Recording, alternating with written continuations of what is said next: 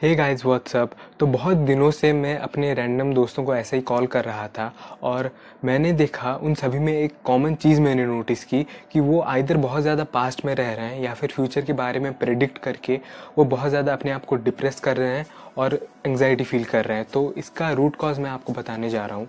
आपको मैं आज क्लॉक टाइम और साइकोलॉजिकल टाइम के बारे में बताने जा रहा हूँ, इन दोनों में क्या डिफरेंसेस हैं और किस तरह से ये दोनों हमारी लाइफ को ये इम्पैक्ट करती हैं।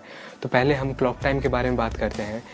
तो जब आप अपनी लाइफ की प्रैक्टिकल एस्पेक्ट्स के साथ आप डील करते हो, उन्हें समझने के लिए आप टाइम का इस्तेमाल करते हो, तो इस टाइम को हम कहते हैं क्लॉक टाइम। समझाने के लिए मैं एक एग्जांपल यूज़ करता हूँ।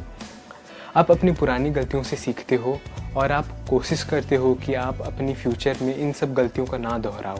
उसी तरह से जब आप अपनी फ्यूचर को प्रेडिक्ट करते हो किसी भी लॉ के बेसिस में या फिर किसी भी मैथमेटिकल कैलकुलेशन के बेसिस में, और आप प्रेजेंट में जितने भी एक्शंस लेते हो वो on the basis of your past experiences और फ्यूचर प्रेडिक्शंस के बेसिस में लेते हो, और इस पूरे कॉन्सेप्ट को हम कहते हैं क्लॉक टाइम।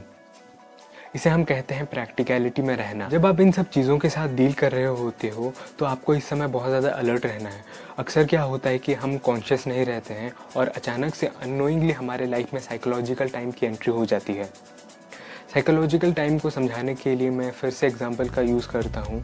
जब आप अपनी पुरानी गलतियों के बारे में सोच रहे होते हो तो आप अचानक से आप अपने आप को सेल्फ क्रिटिसाइज़ करने लगते हो। उसी तरह से जब आप अपने गोल्स के आउटकम्स के बारे में सोचने लगते हो, जो कि एक इल्यूजन है, जो कि आपके साथ अभी तक हुआ नहीं है और वो होगा या फिर नहीं होगा उसके बारे में आपको श्योरिटी नहीं है, आपको उसके बारे में कोई आइडिया नहीं है, तो अल्टीमेटली वो एक इल्यूजन हुआ।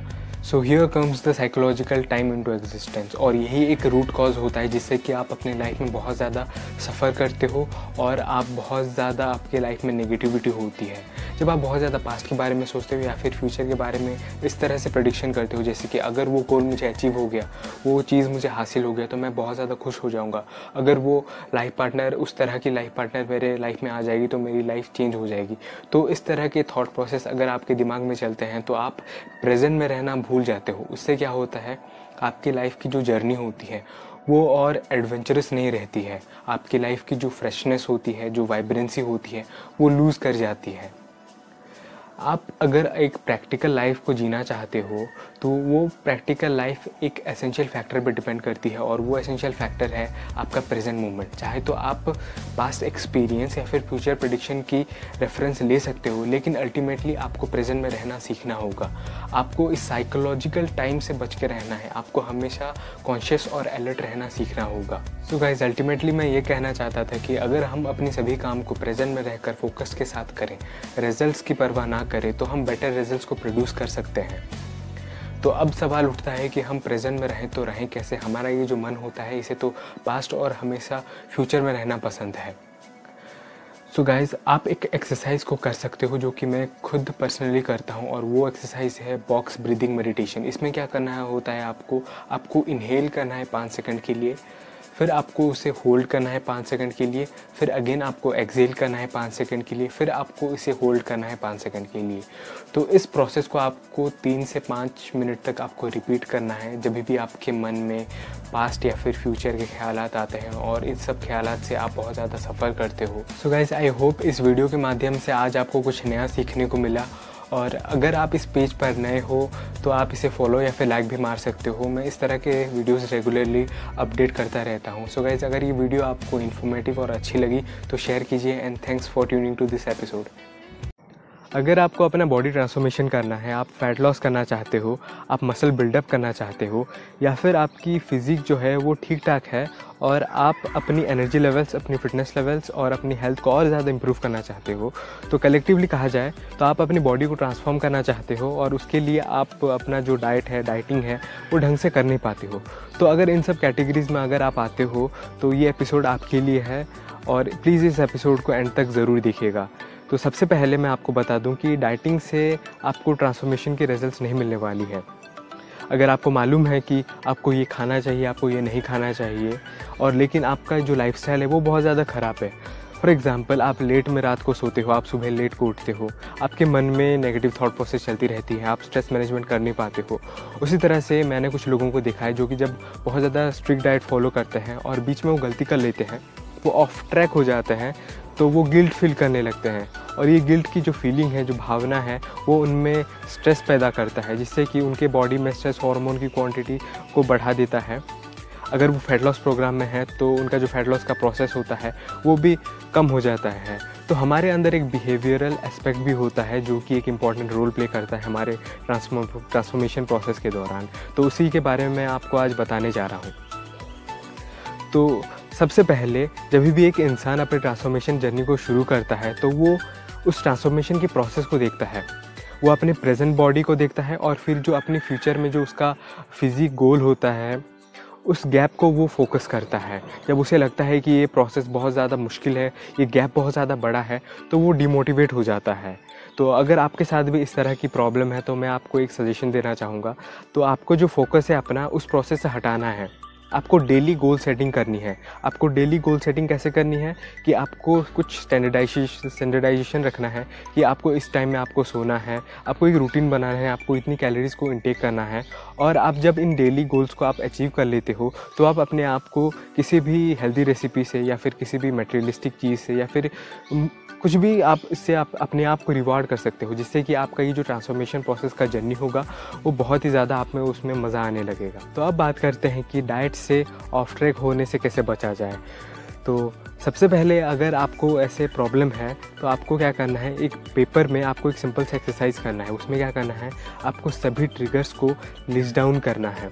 ट्रिगर्स यानी कि कुछ ऐसे स्पेसिफिक रीजंस जिनकी वजह से आप अपने डाइट से ऑफ ट्रैक हो जाते हो। वो ट्रिगर कुछ भी हो सकता है। वो ट्रिगर आपका दोस्त या फिर कोई स्पेसिफिक फूड या फिर स्पेसिफिक आपका कोई सिचुएशन भी हो सकता है। फॉर एग्ज़ाम्पल, आपका दोस्त हर दिन शाम को आपके घर आता है और वो बोलता है कि भाई चल बाहर घूमने जाते हैं, और आप उसके साथ घूमने जाते हो और फिर आप बाहर से जंक फूड खा के घर पे आते हो और फिर आप अपने डाइट से ऑफ ट्रैक हो जाते हो। तो ये भी एक टाइप का एक ट्रिगर का एग्जांपल हुआ। तो आपको क्या करना है, आपको सभी ट्रिगर्स को पहचानना है। आपको उन ट्रिगर्स को उन पेपर में लिस्ट डाउन करनी है आपको, और उन सभी ट्रिगर्स के साइड में आपको एक प्लान बी बनाना है।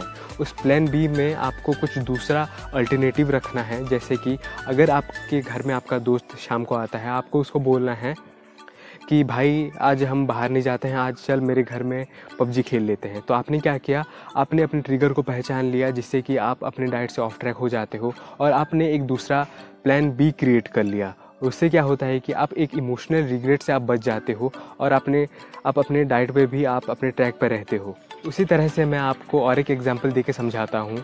सपोज़ आपको बहुत ज़्यादा शुगर की क्रेविंग होती है, तो आपको क्या करना है, प्लान बी में एक ऐसा हेल्दी आपको रेसिपी तैयार रखना है। फॉर एग्जांपल, आप फ्रूट सैलड ऐड कर सकते हो। उससे क्या होता है कि आपका जो शुगर की क्रेविंग होती है वो भी सेटिस्फाई हो जाती है और आप अपने डाइट के ट्रैक पर मेंटेन रहते हो। तो फिर से वही आप इमोशनल रिग्रेट से बचते हो और आप अपने डाइट पे कायम रहते हो। सो गाइज़, कई बार क्या होता है, ये प्लान बी भी फेल कर जाता है। आप बहुत ज़्यादा क्लोज हो जाते हो अपने डाइट से ऑफ ट्रैक होने में। तो उस समय आपको क्या करना है, आपको थोड़ा सा होल्ड करना है और मन में बैकवर्ड काउंटिंग करनी है। मन में आपको बोलना है 5 4 3 2 1। इससे क्या होता है, आपका जो प्रीफ्रंटल कॉर्टेक्स होता है वो एक्टिवेट हो जाता है और आप बहुत ज़्यादा अवेक हो जाते हो। प्रीफ्रंटल कॉर्टेक्स जो हमारे ब्रेन का जो एक पार्ट होता है वो हमारे डिसीजन मेकिंग एबिलिटी को वो मेंटेन करता है, रेगुलेट करता है। तो जब भी आपको ऐसा लगे कि मैं अपने डाइट से ऑफ ट्रैक हो रहा हूँ तो आप इस फार्मूला को इस्तेमाल कर सकते हो, जिससे कि आप बेटर डिसीजंस ले सकते हो। गाइज़, आई होप इस एपिसोड से आज आपको बहुत कुछ जानने को मिला। इन सब टेक्निक्स का इस्तेमाल करके आप अपनी डाइट को ट्रैक पर ला सकते हो। और अगर ये वीडियो आपको अच्छी लगी तो शेयर कीजिए, और अगर आप इस पेज पर नए हो तो इसे आप फॉलो या फिर लाइक भी मार सकते हो। मैं इस तरह के रेगुलरली वीडियोस अपलोड करते रहता हूँ। So guys, finally thanks for watching. Will see you next time. अगर आपको अपना बॉडी ट्रांसफॉर्मेशन करना है, आप फैट लॉस करना चाहते हो, आप मसल बिल्डअप करना चाहते हो, या फिर आपकी फ़िज़िक जो है वो ठीक ठाक है और आप अपनी एनर्जी लेवल्स, अपनी फ़िटनेस लेवल्स और अपनी हेल्थ को और ज़्यादा इंप्रूव करना चाहते हो, तो कलेक्टिवली कहा जाए तो आप अपनी बॉडी को ट्रांसफॉर्म करना चाहते हो और उसके लिए आप अपना जो डाइट है, डाइटिंग है, वो ढंग से कर नहीं पाते हो। तो अगर इन सब कैटेगरीज़ में अगर आप आते हो तो ये एपिसोड आपके लिए है, और प्लीज़ इस एपिसोड को एंड तक ज़रूर देखिएगा। तो सबसे पहले मैं आपको बता दूं कि डाइटिंग से आपको ट्रांसफॉर्मेशन के रिजल्ट्स नहीं मिलने वाली है। अगर आपको मालूम है कि आपको ये खाना चाहिए, आपको ये नहीं खाना चाहिए, और लेकिन आपका जो लाइफस्टाइल है वो बहुत ज़्यादा ख़राब है। फॉर एग्ज़ाम्पल, आप लेट में रात को सोते हो, आप सुबह लेट को उठते हो, आपके मन में नेगेटिव थॉट प्रोसेस चलती रहती है, आप स्ट्रेस मैनेजमेंट कर नहीं पाते हो। उसी तरह से मैंने कुछ लोगों को देखा है जो कि जब बहुत ज़्यादा स्ट्रिक्ट डाइट फॉलो करते हैं और बीच में वो गलती कर लेते हैं, वो ऑफ ट्रैक हो जाते हैं, तो वो गिल्ट फील करने लगते हैं। और ये गिल्ट की जो फीलिंग है, जो भावना है, वो उनमें स्ट्रेस पैदा करता है, जिससे कि उनके बॉडी में स्ट्रेस हार्मोन की क्वांटिटी को बढ़ा देता है। अगर वो फैट लॉस प्रोग्राम में है तो उनका जो फैट लॉस का प्रोसेस होता है वो भी कम हो जाता है। तो हमारे अंदर एक बिहेवियरल एस्पेक्ट भी होता है जो कि एक इम्पॉर्टेंट रोल प्ले करता है हमारे ट्रांसफॉर्मेशन प्रोसेस के दौरान। तो उसी के बारे में मैं आपको आज बताने जा रहा हूँ। तो सबसे पहले जब भी एक इंसान अपने ट्रांसफॉर्मेशन जर्नी को शुरू करता है तो वो उस ट्रांसफॉर्मेशन के प्रोसेस को देखता है। वो अपने प्रेजेंट बॉडी को देखता है और फिर जो अपने फ्यूचर में जो उसका फिजिक गोल होता है उस गैप को वो फोकस करता है। जब उसे लगता है कि ये प्रोसेस बहुत ज़्यादा मुश्किल है, ये गैप बहुत ज़्यादा बड़ा है, तो वो डिमोटिवेट हो जाता है। तो अगर आपके साथ भी इस तरह की प्रॉब्लम है तो मैं आपको एक सजेशन देना चाहूँगा। तो आपको जो फोकस है अपना उस प्रोसेस से हटाना है। आपको डेली गोल सेटिंग करनी है। आपको डेली गोल सेटिंग कैसे करनी है कि आपको कुछ स्टैंडर्डाइजेशन रखना है कि आपको इस टाइम में आपको सोना है, आपको एक रूटीन बनाना है, आपको इतनी कैलोरीज़ को इंटेक करना है। और आप जब इन डेली गोल्स को आप अचीव कर लेते हो तो आप अपने आप को किसी भी हेल्दी रेसिपी से या फिर किसी भी मटेरियलिस्टिक चीज़ से या फिर कुछ भी आप इससे आप अपने आप को रिवॉर्ड कर सकते हो, जिससे कि आपका ये जो ट्रांसफॉर्मेशन प्रोसेस का जर्नी होगा वो बहुत ही ज़्यादा आप में उसमें मज़ा आने लगेगा। तो अब बात करते हैं कि डाइट से ऑफ ट्रैक होने से कैसे बचा जाए। तो सबसे पहले अगर आपको ऐसे प्रॉब्लम है तो आपको क्या करना है, एक पेपर में आपको एक सिंपल सा एक्सरसाइज करना है। उसमें क्या करना है, आपको सभी ट्रिगर्स को लिस्ट डाउन करना है। ट्रिगर्स यानी कि कुछ ऐसे स्पेसिफिक रीजंस जिनकी वजह से आप अपने डाइट से ऑफ ट्रैक हो जाते हो। वो ट्रिगर कुछ भी हो सकता है। वो ट्रिगर आपका दोस्त या फिर कोई स्पेसिफिक फूड या फिर स्पेसिफिक आपका कोई सिचुएशन भी हो सकता है। फॉर एग्ज़ाम्पल, आपका दोस्त हर दिन शाम को आपके घर आता है और वो बोलता है कि भाई चल बाहर घूमने जाते हैं, और आप उसके साथ घूमने जाते हो और फिर आप बाहर से जंक फूड खा के घर पे आते हो और फिर आप अपने डाइट से ऑफ ट्रैक हो जाते हो। तो ये भी एक टाइप का एक ट्रिगर का एग्जांपल हुआ। तो आपको क्या करना है, आपको सभी ट्रिगर्स को पहचानना है। आपको उन ट्रिगर्स को उन पेपर में लिस्ट डाउन करनी है आपको, और उन सभी ट्रिगर्स के साइड में आपको एक प्लान बी बनाना है।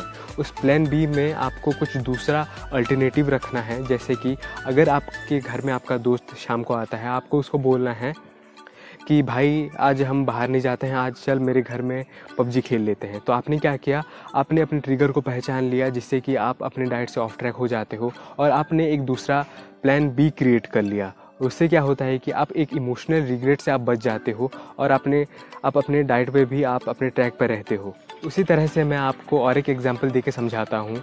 सपोज़ आपको बहुत ज़्यादा शुगर की क्रेविंग होती है, तो आपको क्या करना है, प्लान बी में एक ऐसा हेल्दी आपको रेसिपी तैयार रखना है। फॉर एग्जांपल, आप फ्रूट सैलड ऐड कर सकते हो। उससे क्या होता है कि आपका जो शुगर की क्रेविंग होती है वो भी सेटिस्फाई हो जाती है और आप अपने डाइट के ट्रैक पर मेंटेन रहते हो।